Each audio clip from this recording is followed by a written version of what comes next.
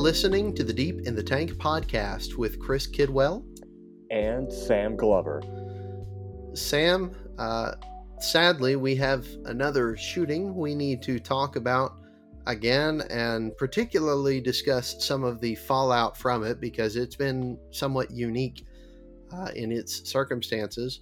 But to be clear, we need to talk about the shooting of Jacob Blake in Kenosha, Wisconsin. I believe this was last Sunday. I think it's been just over a week since this shooting took place. But that's right, August 23rd, 2020. He was shot 7 times at his back, and 4 of those shots hit him. This was by a police officer. Again, this took place in Kenosha, Washington. And Sam, just if you don't mind, just sort of talk about what are your thoughts on the incident itself. We'll talk about the fallout from it in just a moment because there's been some pretty significant, and as I said earlier, unique fallout from it. But just what sort of grabs your attention about the incident itself? Well, the main thing that kind of jumps out is this is mainly the response from both sides. There's going to be lionization and vilification. Like right now, Matt Walsh with the Daily Wire, he published on Saturday, "Before you honor Jacob Blake as a martyr, read the criminal complaint against him." Apparently he was guilty of domestic violence and fairly graphic. I don't want to say sexual assault in the event that that's actually not an accurate term for what was done, but at first read, that's what it seems like. And then, of course, there are going to be people that will sort of lionize him. And I have to be honest, I've never cared for the vilification angle of when someone is shot by the police saying, well, look at all of these things that they did, or why the police were there in the first place, sort of thing, or that sort of thing, because the message, intended or otherwise, that comes across is he deserves to have been shot or otherwise killed without trial because of those things. Yep. And that bothers me. It's just doing a glance here. He was violating a restraining order stemming from an alleged sexual assault. And so, this is, it's a little bit different than the George Floyd situation, though not necessarily in its conclusion. It's a little bit different in that this is someone who was going to be arrested. This is someone who was going to be brought to justice one way or another, given that there was an alleged incident. But as you said, the use of lethal force here is what's really questionable. Now, it's worth noting that lethal force didn't turn out to be lethal. Jacob Blake's alive. Right. And it's weird. Not that he's alive. We're thankful he's alive. It's Sure. weird because I've heard people talk about this incident as if he's dead. He's not dead. He's very much alive. But still, you shoot someone in the back 4 times. You shoot at them 7 times. That's you're not doing that in the hopes that they with the intention of them surviving. And that's sort of what grips me about the situation is he was shot in the back.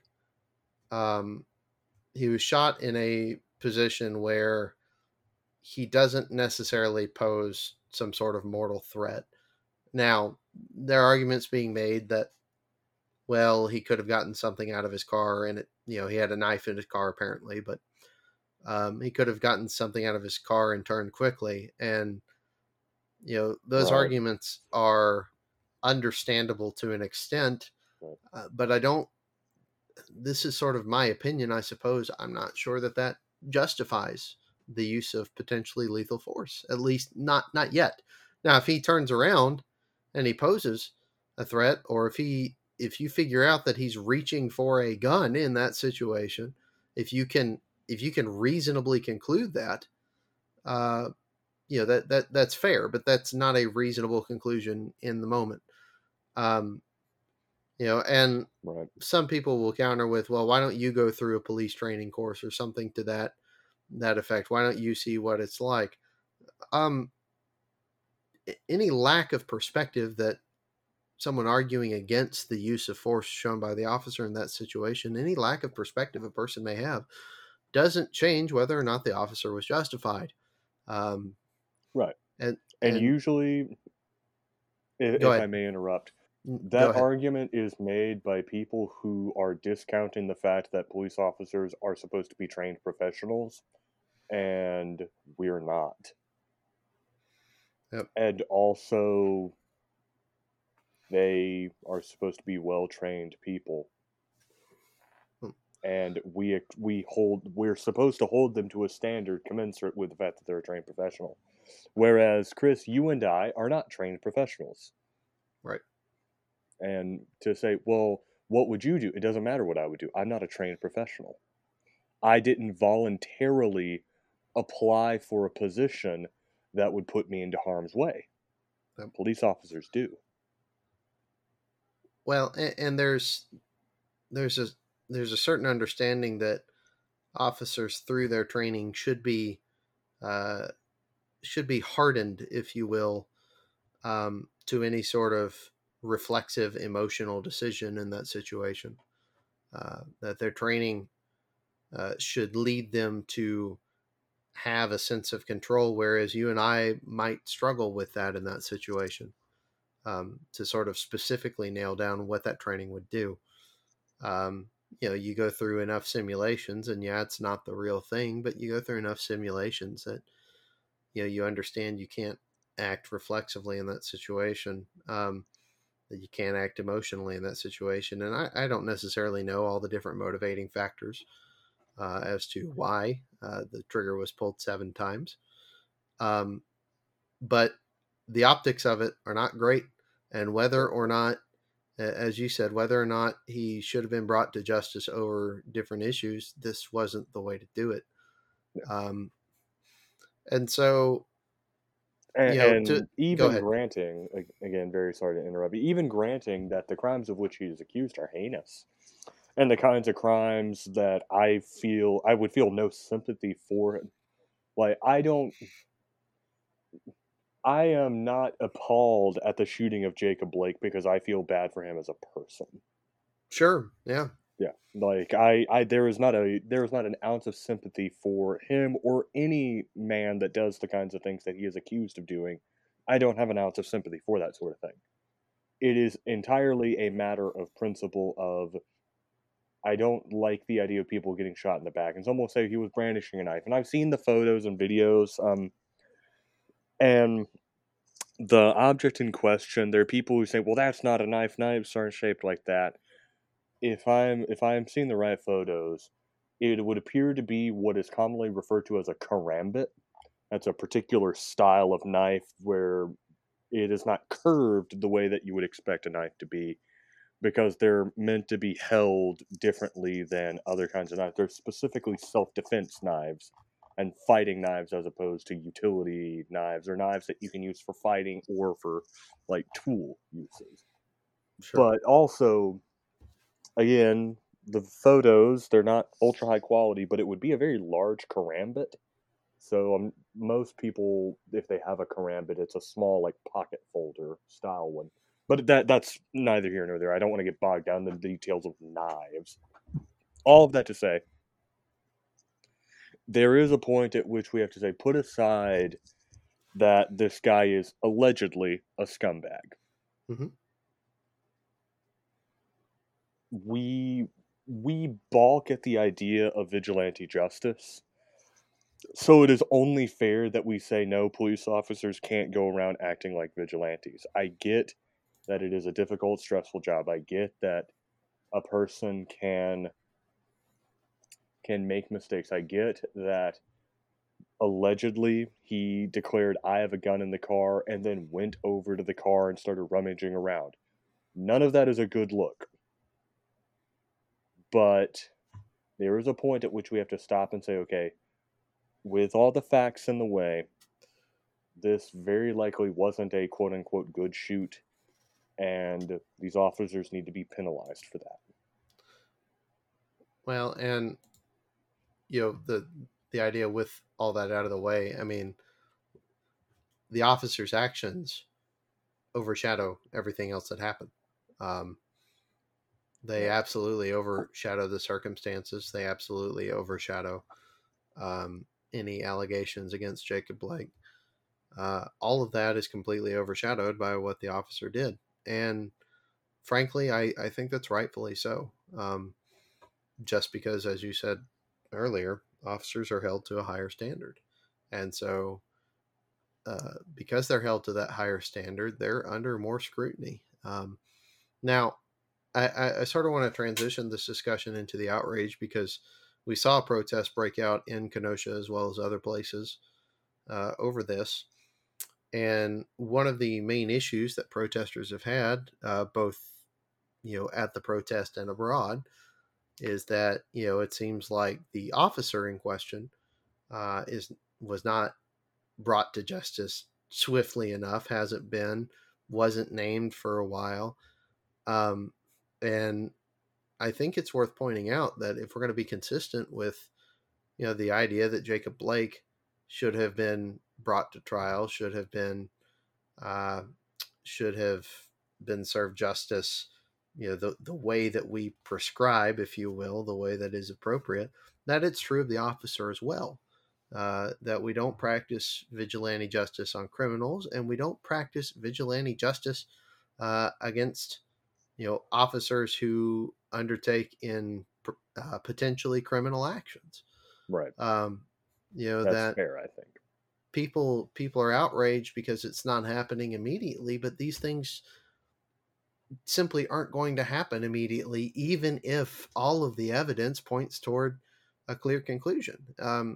It's worth doing the investigation. It's worth doing all these different things. I understand why people are skeptical because too often in the past the investigation has led to a conclusion that is mind-bogglingly inconsistent with all the evidence.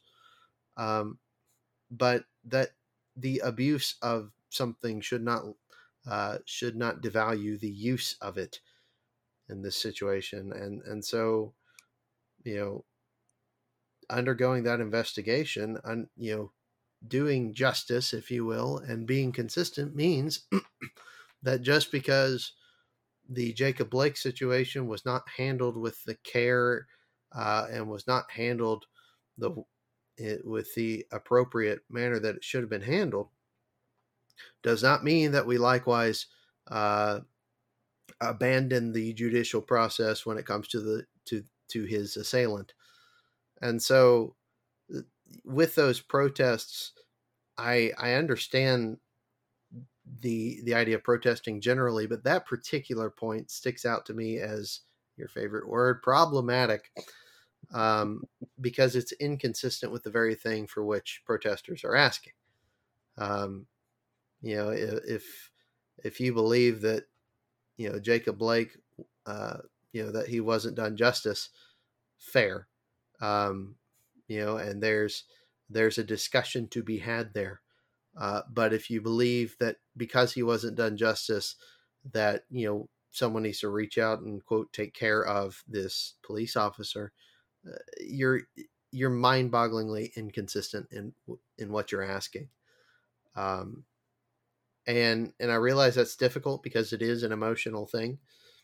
Um, and we'll talk more about the emotional aspect of it in just a few moments. But it's something where if the goal here is for justice to be served equally, for justice to be served fairly, um, and for uh, and for ultimately people in cases not to be treated differently, primarily based off of race. This is a racial discussion we are having. Um, if that's ultimately the goal, then you can't circumvent that for the sake of expediency in cases you don't like. And that's true of both sides here, right?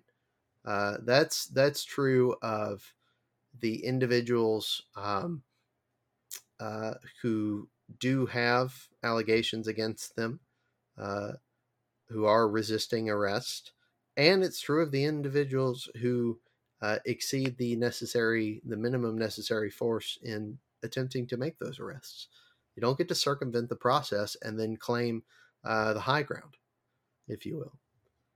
And so, with those protests, there's one particular situation we need to talk about because that was not the only shooting that took place this week. Um, I've got an article from USA Today's website pulled up in front of me, describing the night that that Kyle Rittenhouse opened fire in Kenosha, Kenosha, Wisconsin.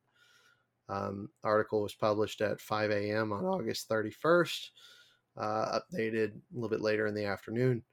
I believe the incident took place Tuesday night in Kenosha. This would have been the third night of protests. And Kyle Rittenhouse, a 17-year-old, either man or boy, and it depends on the crime, and we'll talk about that in a second. Right. But a 17-year-old male has been charged with 5 felonies and a misdemeanor after shooting 3 people Tuesday night, 2 of them fatally. Sam, why was Kyle Rittenhouse in Kenosha, Washington, armed? If I understand rightly, he was there to protect a business. I am uncertain if he or his family had any connections to that business, but that is what I have read. The whys of what he was doing there are a bit more fuzzy to me as to the what happened afterwards parts. Because I'm going to go ahead and spoil everyone on my opinion on this. This was stupid all around, and everyone involved is at best a moron. I know you're not supposed to say that on the radio, but this is a podcast, so it's fine. But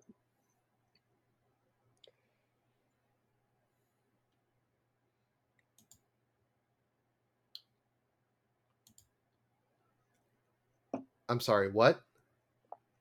Like I spaced out there for a second. I'm sorry. no, you're good. And it looked like I wasn't even picking up audio for a second there.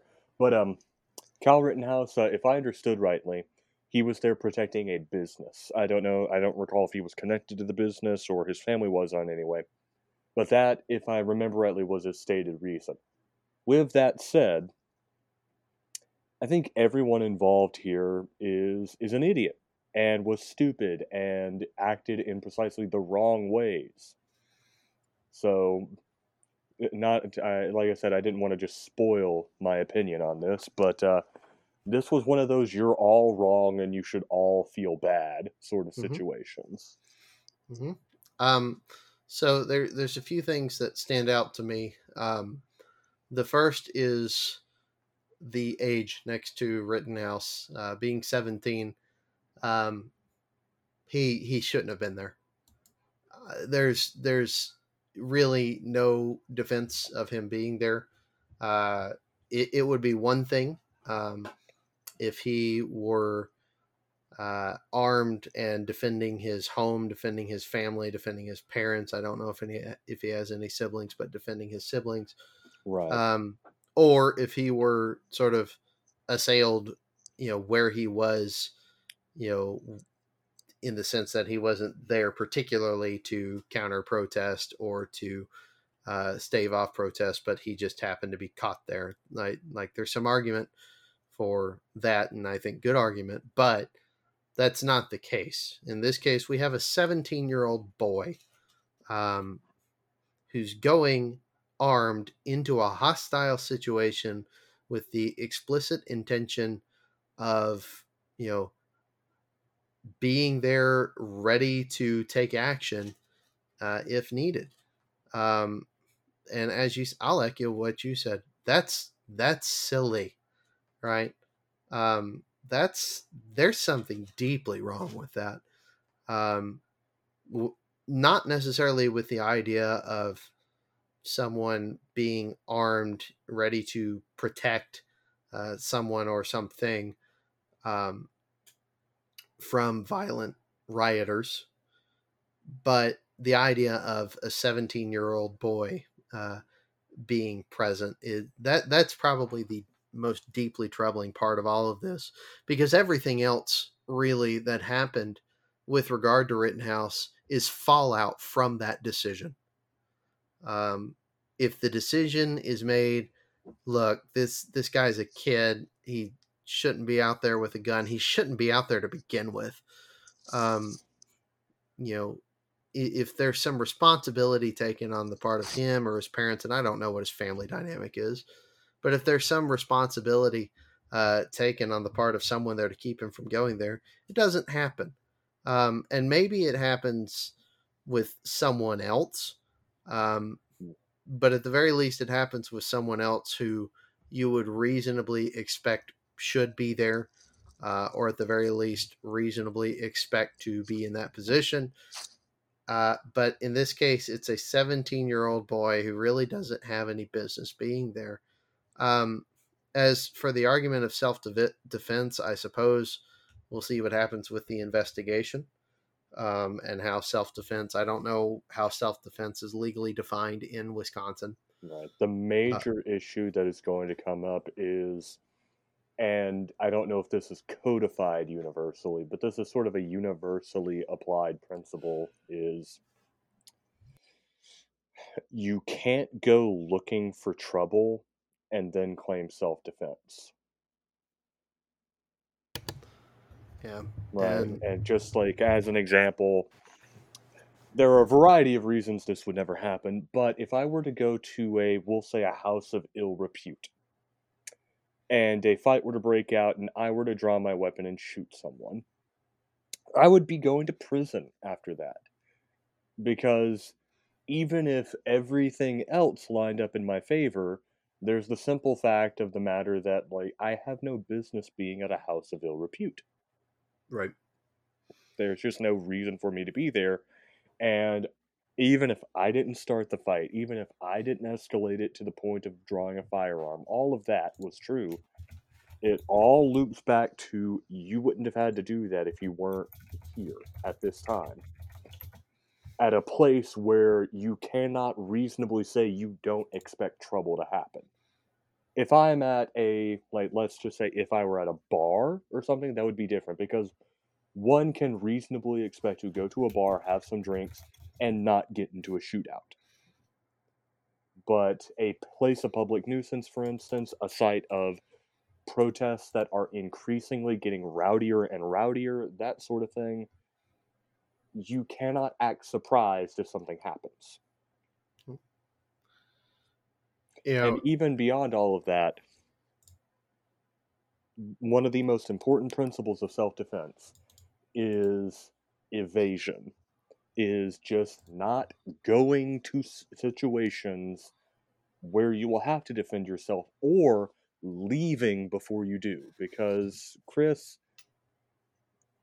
I don't want to speak as to your property or things like that, but even if you don't own a firearm and never intend to own one, you already have the most important self defense tool you could ever have, and it's your legs. mhm.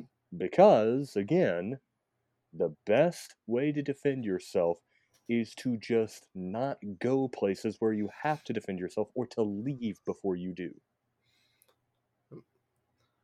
So there's a couple of things I think about with this, with how silly the whole situation is. The first is sort of the interesting case of how he's going to be tried. Because on the one hand, in Wisconsin, just picking up from a local news station in Wisconsin, Right. Anyone 17 or older is treated as an adult in the criminal justice system. Right.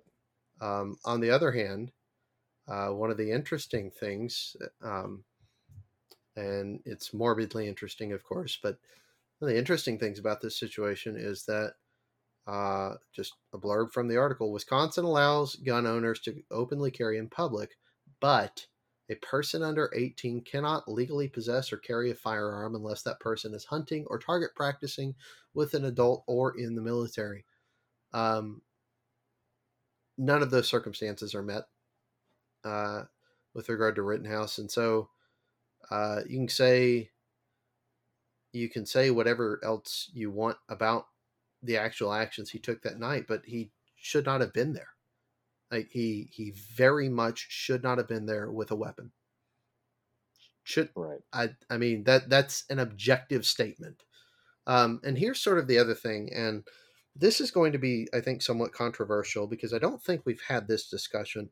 Um, I am I am not, and I'm coming at this from a Christian perspective, not a strictly legal perspective. I understand the legal precedent for this, um, but the Christian perspective on this, I think, comes to light when I see that there is a Christian fundraising site that's raising six figures plus worth of money for his legal defense. Right. Um, I am not particularly uh, on board with the idea that a Christian ought to protect physical material property with lethal force. Right. I am 100% on board with the idea that a Christian can and should protect life with Right. lethal force. But it seems to me that Scripture presents an entirely different picture of what it means to value human life Right. versus what it means to value property. And so, like I said, I do believe that there's legal precedent for it, and I'm not here to argue against that. Um, but from a Christian perspective, and when I see Christian, perhaps in name only, but Christian organizations getting involved uh, in in raising money for Rittenhouse, it sort of it makes me raise my eyebrow a little bit, not because he's not entitled to a defense, but because that idea that he was going to protect primarily property, um, that really well, to quote a TV show that won't be named, that really grinds my gears. Right. And I would tend to agree. My only caveat emptor about property would be if neglecting to defend property, or I'll say choosing not to defend your property, because that's a more neutral term than neglecting, because neglect implies defect on your part. I would say if choosing not to defend your property would bring harm to yourself or to others, then you should defend your property. An obvious example being, like, if your car, like, this is a very specific scenario I'll grant, like, if someone is trying to set your car on fire and doing so would cause an explosion that could potentially hurt or kill others, I think, yes, you should be willing to defend, to put a stop to that. But that's also because that's not just hurting property, that's extending out. Or defending a home or building with people inside, but still granting that that's not a matter of just property. Yeah, Like, if my car's, like, out in the middle of the street for some reason and someone firebombs it, I have insurance. It's a miserable situation. I don't want it to happen. I would tell someone not to do it, but I can replace a car. I can replace what's in my car, even, for the most part. But I would tend to agree with you. well, and sort of there's two things there. The first is that protection of property may be incidental in that case, right? Right. Like you said, a house with people in it. Well, I'm protecting the people in the house, and Right. if that means I'm protecting the house for the sake of protecting the people in the house, fine. Um, but that at that point is just sort of collateral, if you will. Right. Um, Secondly, though, um, when it comes to property protection of property, I'm fine with protecting property, just not with lethal force. Right. Right. Um, if I see someone uh, trying to firebomb my car, if I have an opportunity to catch their arm before they throw said firebomb, and we're getting real hypothetical here, Right. but if I have an opportunity to catch that arm, I'm going to do it.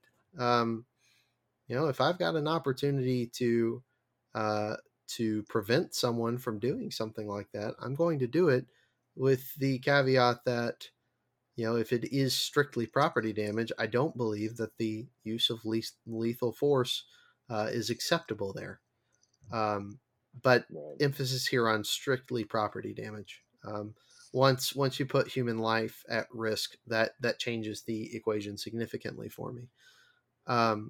And so, But your mentioning of very, and actually, I'll let you finish your point. I'm allowed no, to I interrupt was you I three was times functional. per I was episode. functionally done.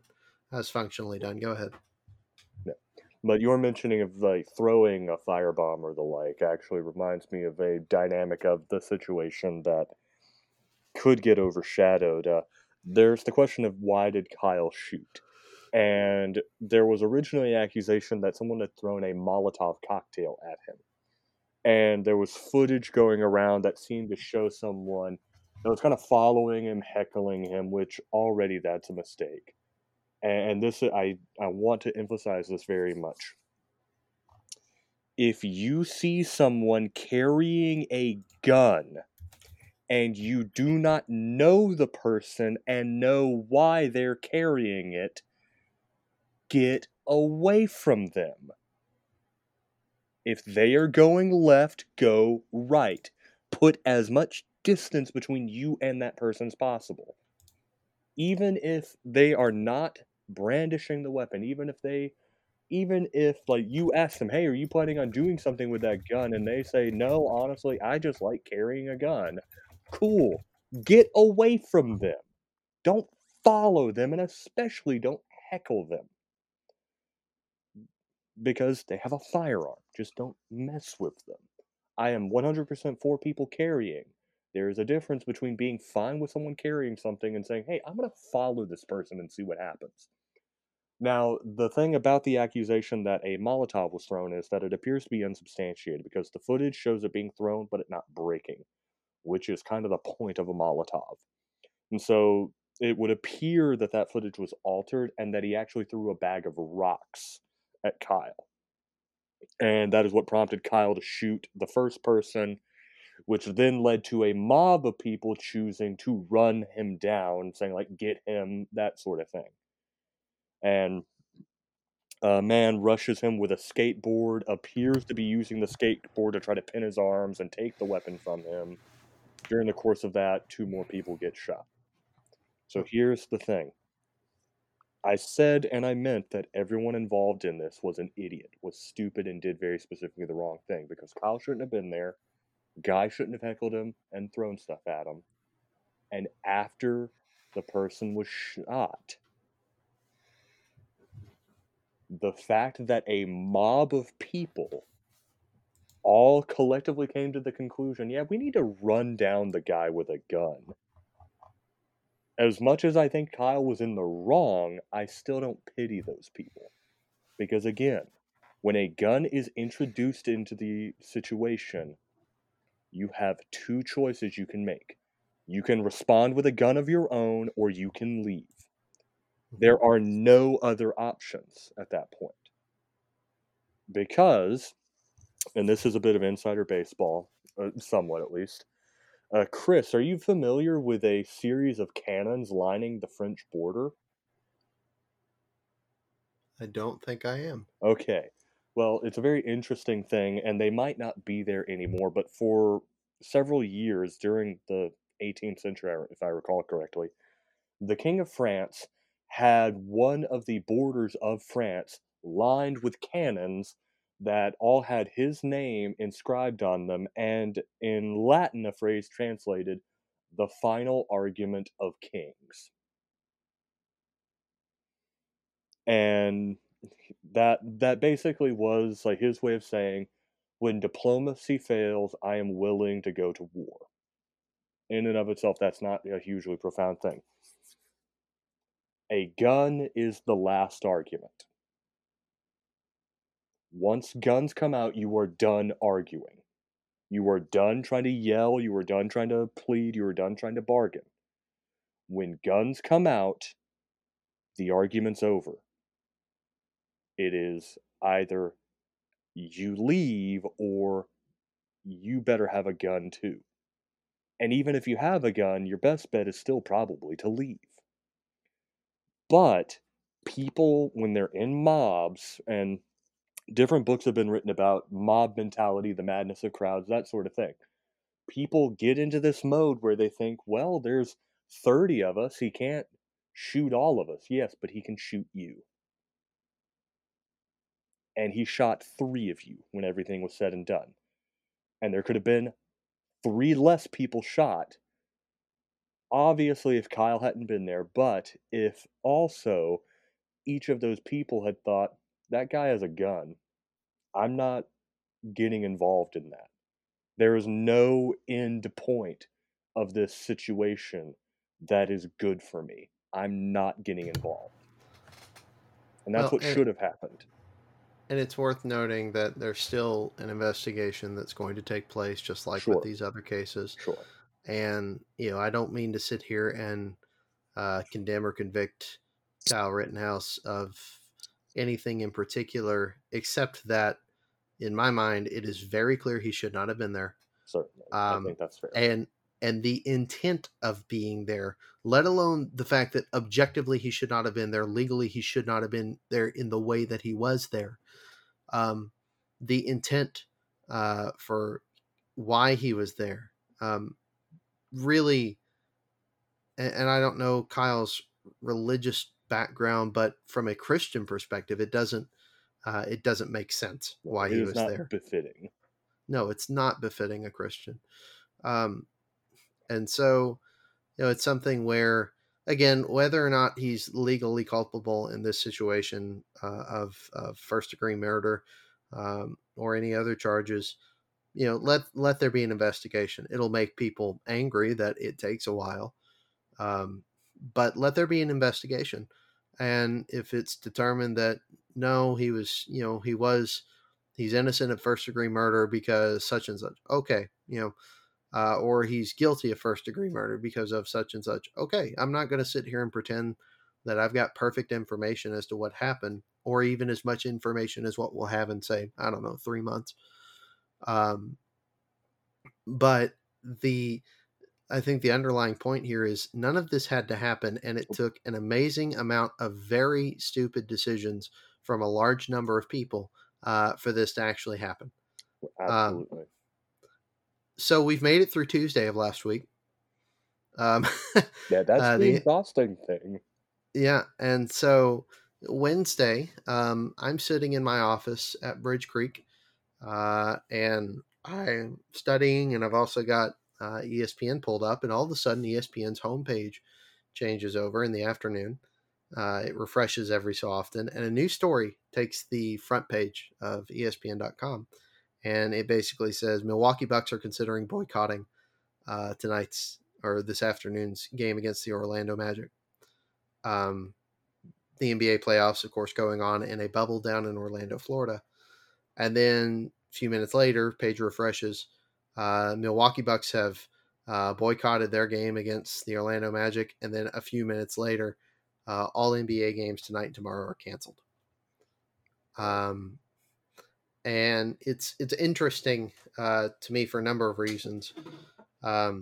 The NBA is not alone in this. The WNBA also did a boycott. They sort of led the charge, although they don't have near the visibility that the NBA has. The NHL ended up playing all of its games on Wednesday and then canceled all of its games Thursday and Friday. And then certain MLB clubs, notably here the Milwaukee Brewers, but certain MLB clubs canceled their games for a day or two last week as well. And you know, it's interesting in that in a few different ways to me that these games were boycotted, in part because it's really unprecedented. Um, in at least the NBA's case and the NHL's case, these boycotts were player driven. And then the league basically said, all right, fine. You don't have to strike. We'll just cancel. Right. Which good on those leagues for not making the situation much, much worse than it could have been. I mean, Right. they could have had some legal ramifications. They could have caused the Bucks to forfeit the games they planned on boycotting, that sort of thing. And the leagues basically said, we'll step aside. We're not going to force our agenda down your throats, because their agenda is money. But you had these boycotts, and there's a couple of things that sort of strike me about it.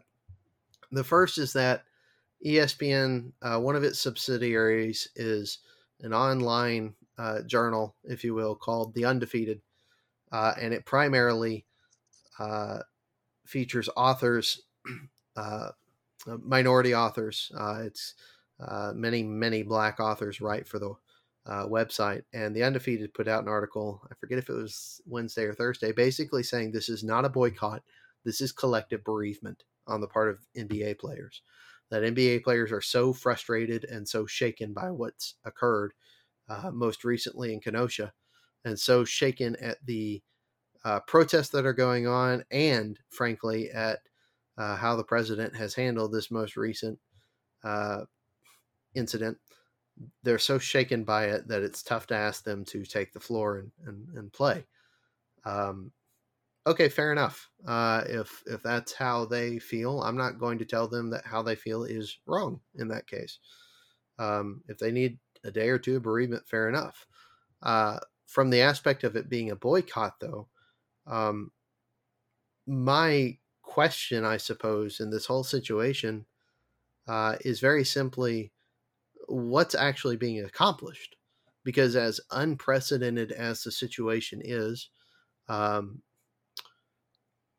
the NBA in particular was already using its playoffs in this bubble as basically a platform to speak out against racial injustice, against police brutality. I mean, the phrase Black Lives Matter is on the floor of every single playoff game. The players were allowed to pick whatever names and whatever phrases they wanted to put on the back of their jerseys.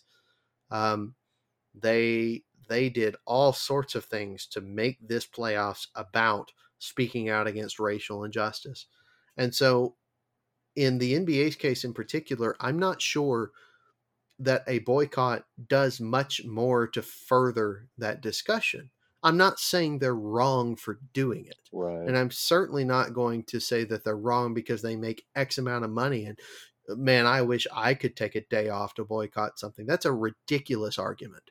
Sure. That's an absolute, your level of income is not the point here.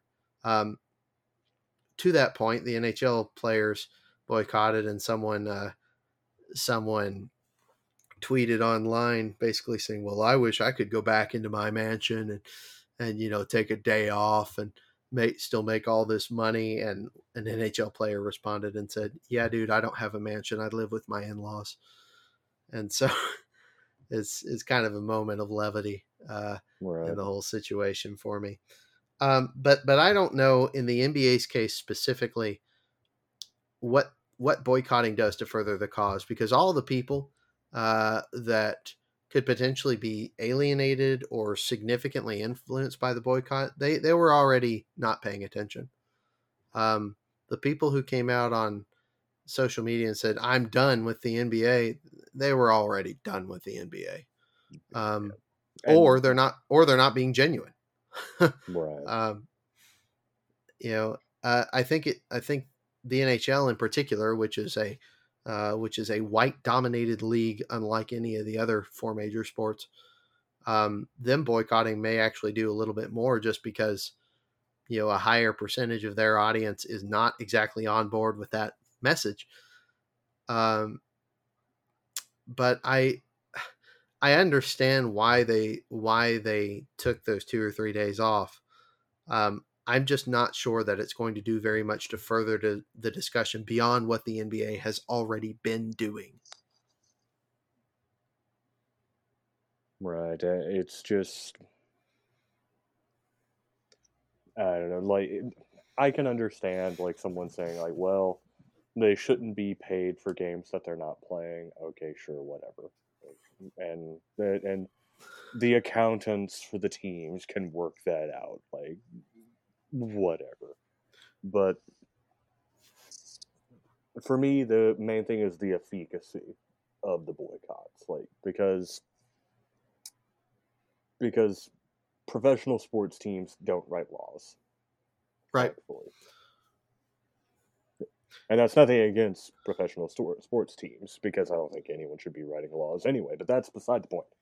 But it's just, okay, how much can they do beyond bringing attention to the matter? And I understand that the overwhelming majority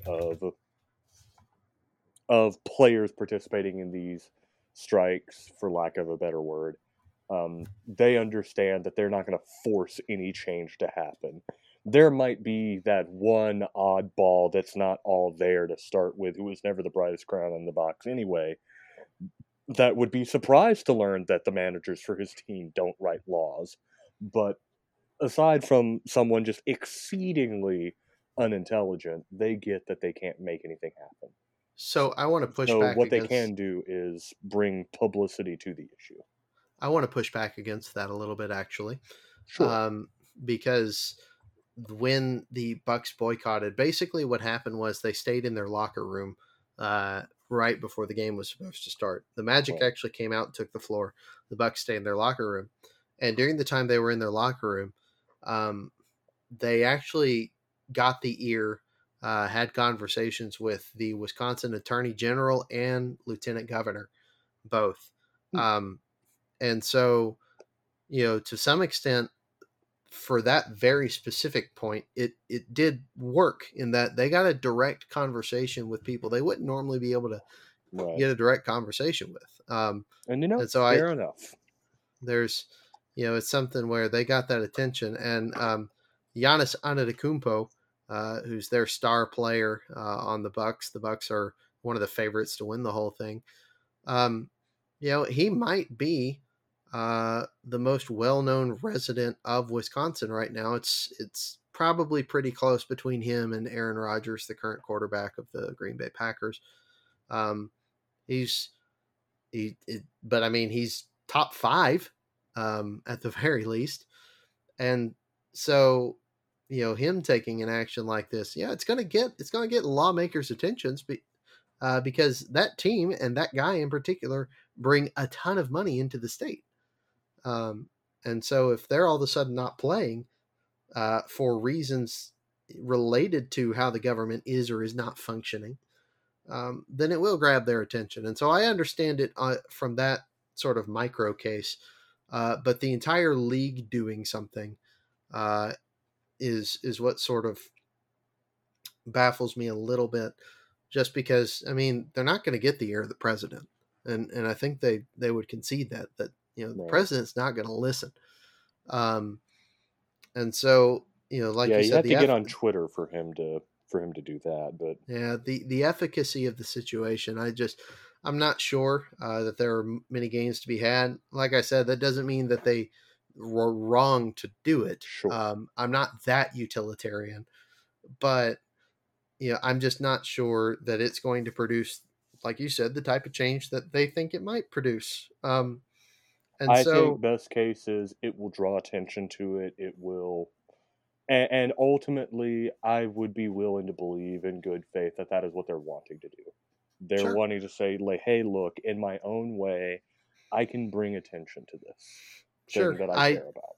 It, my point is just that, it's not that they're going from not bringing attention to it to bringing attention to it. It's Right, that they're just doing one more thing to bring attention to it. right. Um, and like I said, I don't think that makes them wrong to do it by any stretch.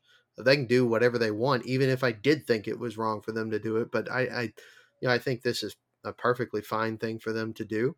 At least in Milwaukee's case, it did make something of a difference because they were able to get in the ear of major government representatives, government leaders in the state.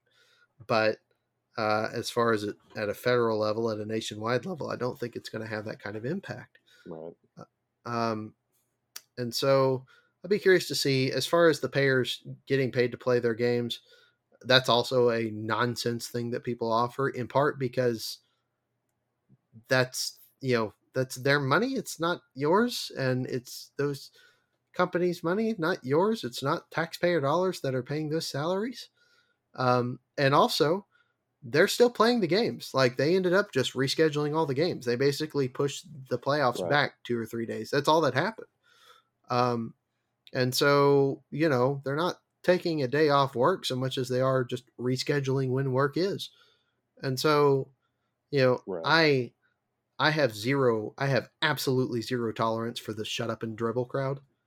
Um, Oh you yeah, know, no, that I, that mm,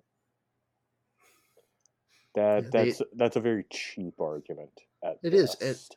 and it's a nothing argument because no one wants, you would not want to hear that from someone else. Shut up and go to work. Are you kidding? Like, the foundation of the country is built on the fact that people who weren't a part of the government didn't shut up about how they didn't like the government. um it's a silly, cheap, nothing argument from people who don't like where the conversation is going.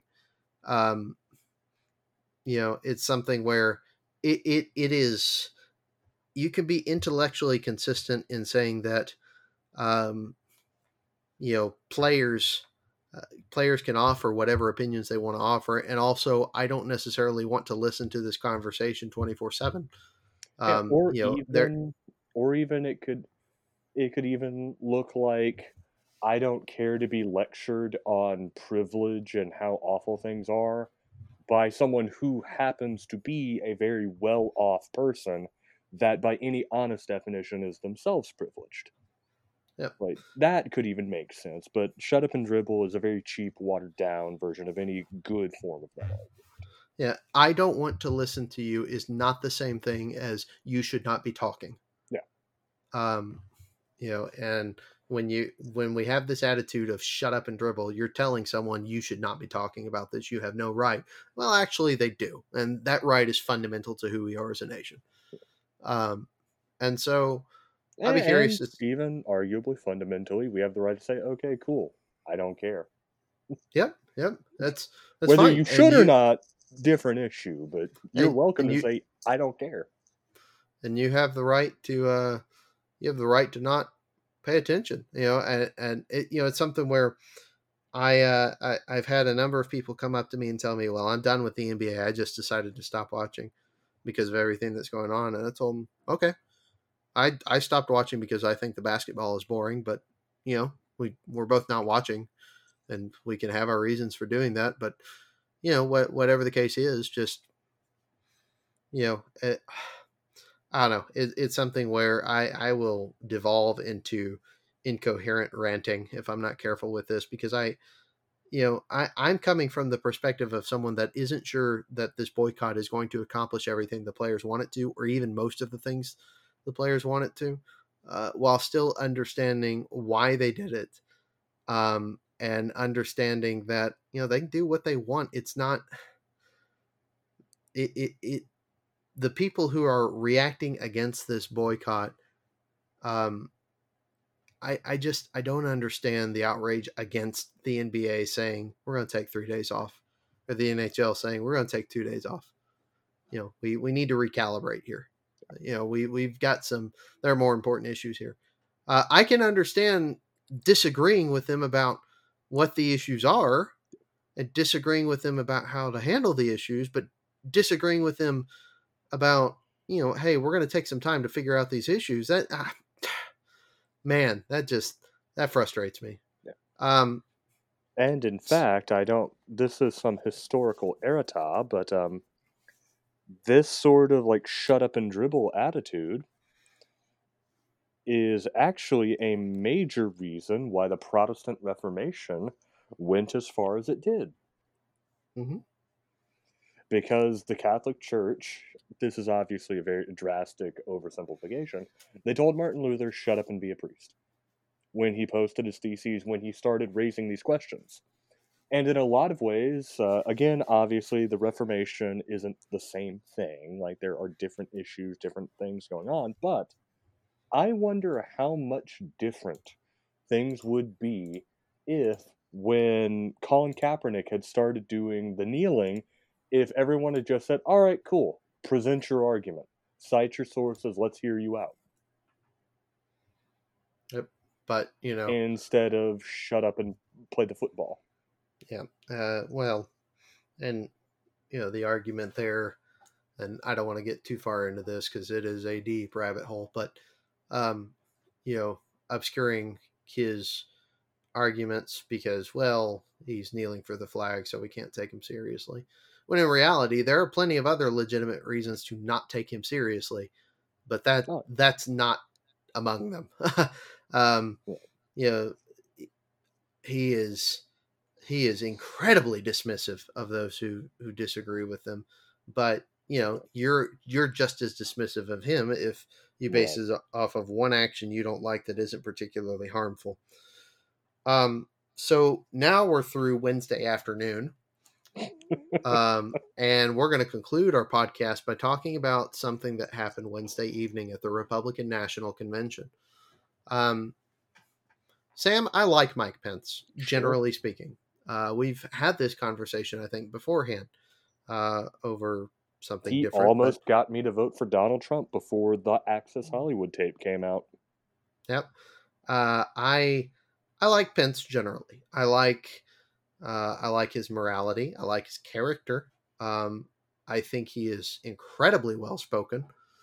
Um, if Pence were leading the ticket, it would be incredibly easy for me to vote for him for president.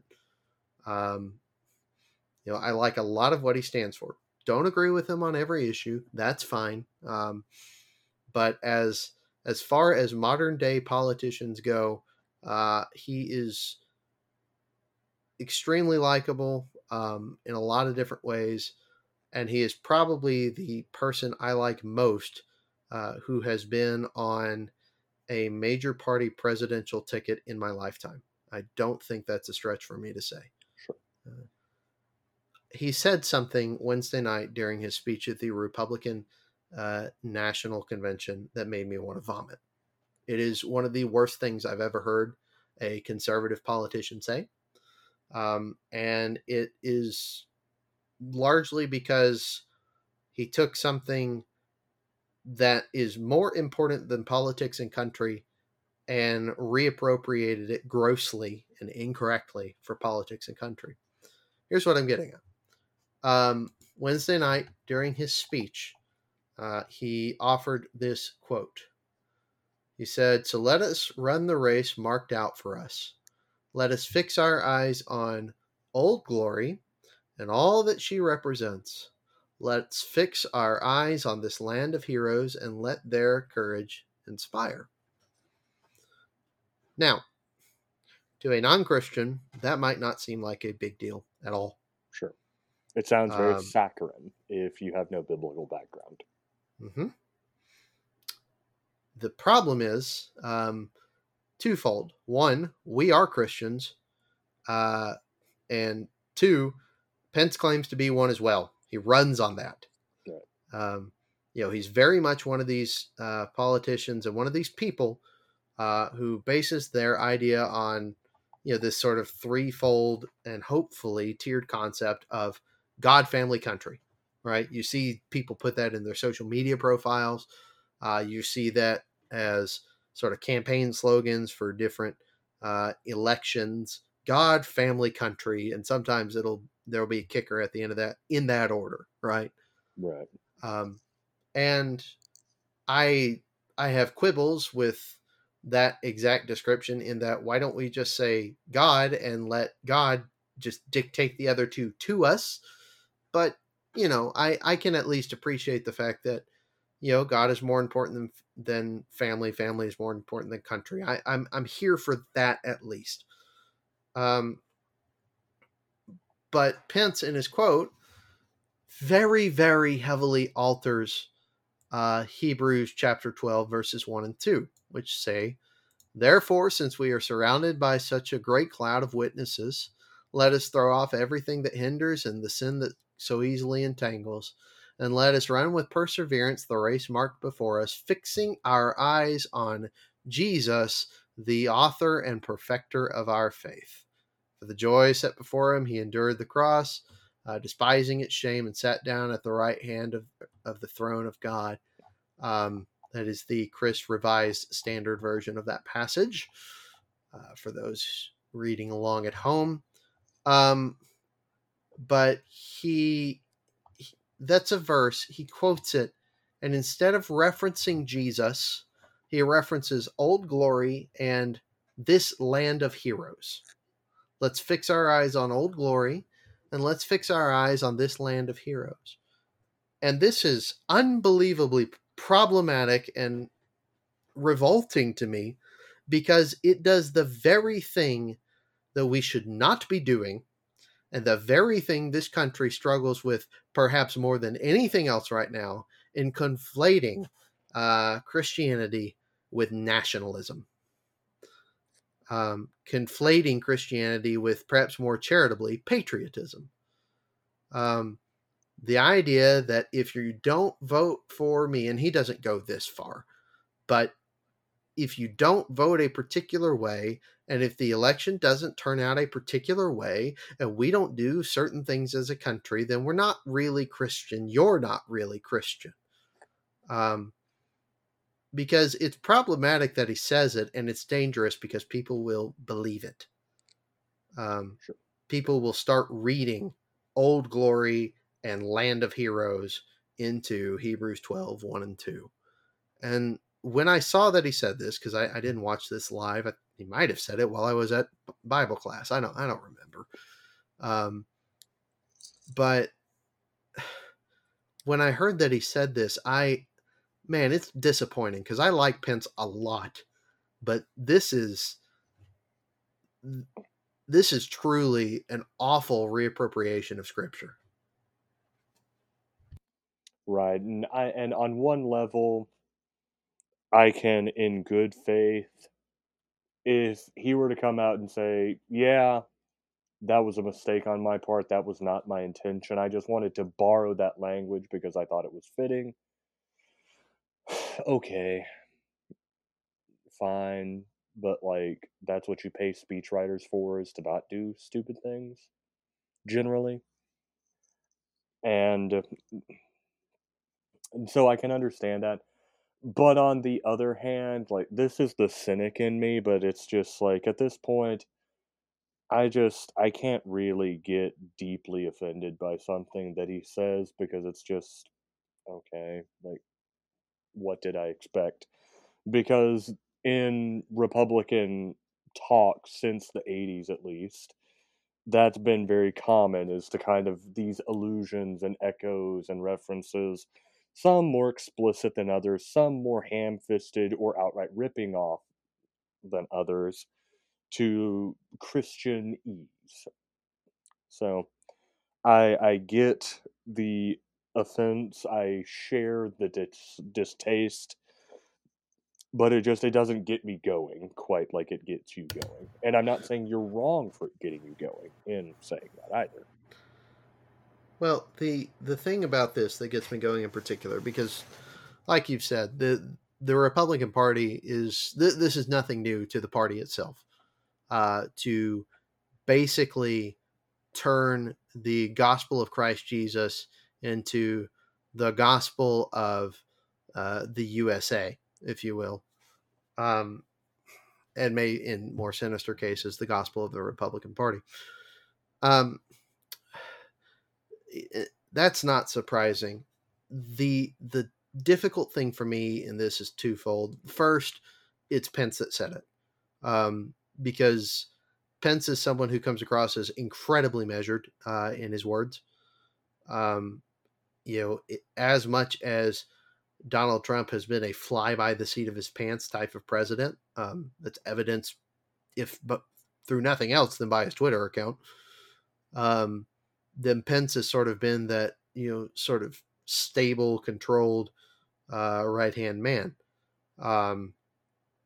Plenty of people, as we've mentioned before, voted for Trump just because if something happened to Trump, Pence would be, they felt like they were voting for Pence. Right. By the way, plenty of people are going to do that on the Democratic side this year too, with regard to Biden and Kamala Harris. But plenty of people voted for Pence because he represents a lot of what people want to believe about the Republican Party and want to believe about the conservative movement, if you will. And so it's problematic that he said it because he is the person I would least expect to say something like that, in the Republican Party with any sort of visibility anyway. And then secondly, Right. It's dangerous, and I've mentioned this already, but it's dangerous because there are people in our pews who will start reading Hebrews 12 differently as a result of that. They will hear those words from Pence, and it'll start reinforcing any ideas that they have about Christian patriotism being presented in Scripture. To be clear, I'm not saying that there's a problem at all with loving your country and doing what you can to help your country. Sure. I am saying that there's a massive problem with taking passages about Jesus, and more commonly taking passages about the church and reappropriating those to describe our country. That's wholly inappropriate. Because controversial opinion, Jesus isn't a Republican. Even more controversial opinion, he's not a Democrat either. He's a theocratic monarch. Mm-hmm. Yep. And so that's the thing. It's going to seem like I'm nitpicking the vice president. Sure. And to people who are not Christians, sure, it's gonna seem like that and feel like that to them. But to those who are Christians who might be thinking I'm nitpicking here, there's very little I take more seriously than Scripture itself. And so anytime anyone misuses Scripture so flagrantly, I'm going to have a problem with it. As we should. As we should, but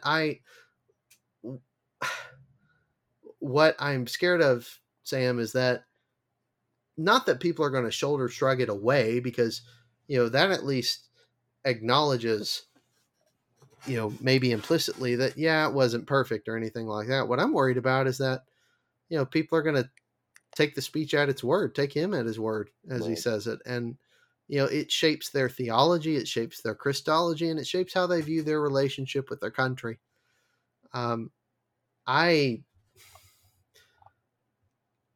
don't, we pride ourselves, especially in churches of Christ, on doing Bible things in Bible ways and calling Bible things by Bible names. And that second point is what's in question here.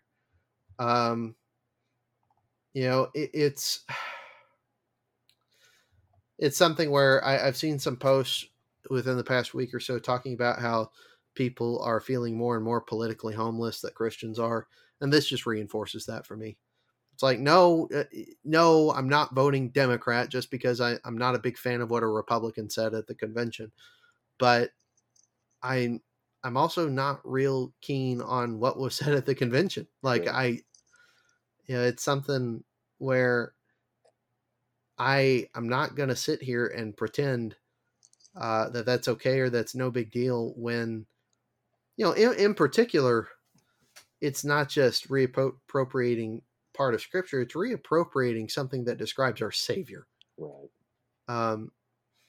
There are plenty of passages that people reappropriate for modern day usage that I don't like that usage. I think it's unbiblical. I think it's incorrect, but it's a lot less problematic just because of what the scripture is. Right. Whereas And in this case, when you're reappropriating something that talks about our Savior to talk about something much less important than our Savior, and to be clear, as much as I love our country, it's a lot less important than our Savior.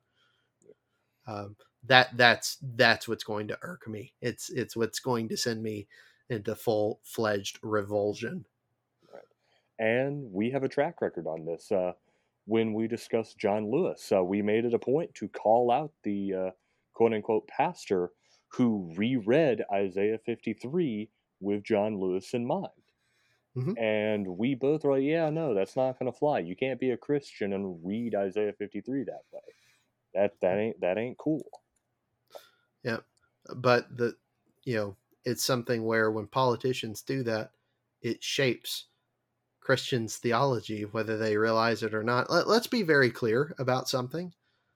If, as a Christian, you let politicians dictate your beliefs more than your Bible, please stop calling yourself a Christian, because functionally speaking, you have ceased to be one.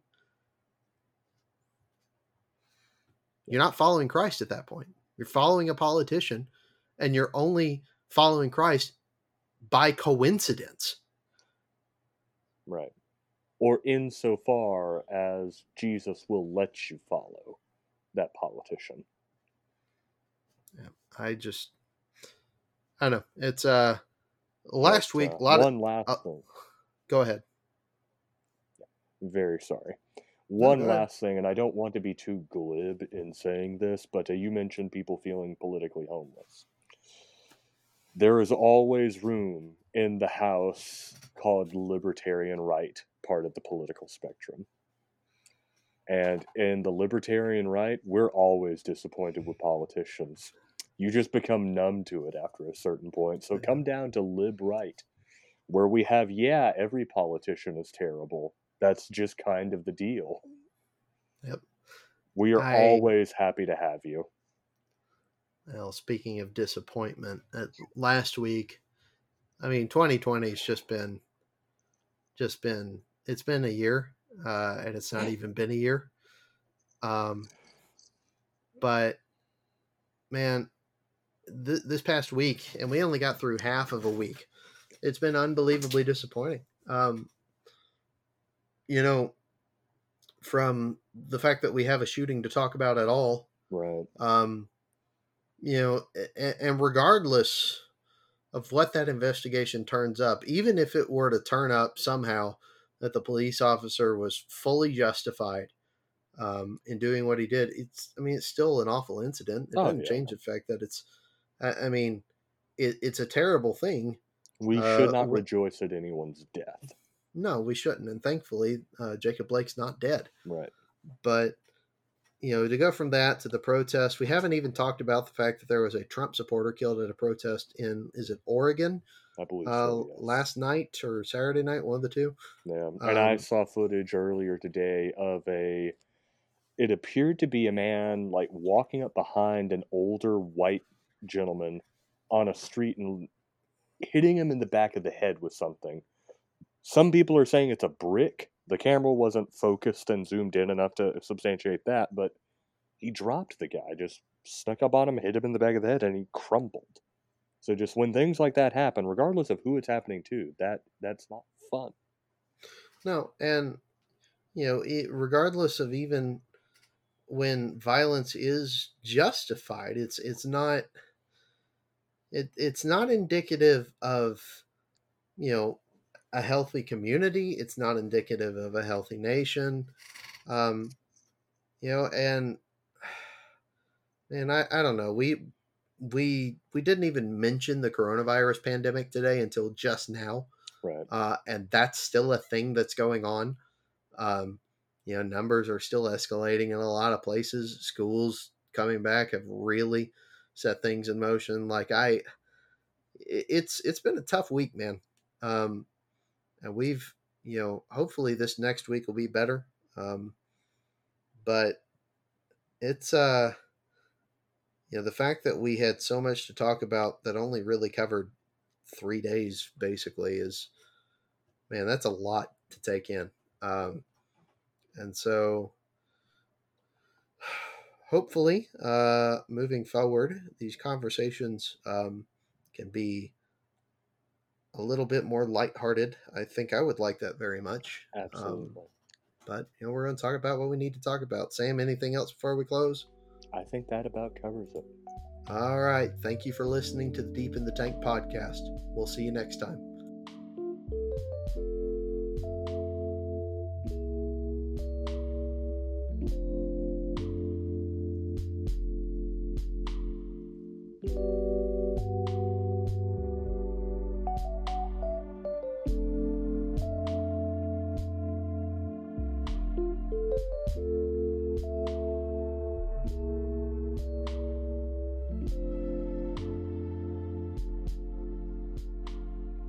Thank you.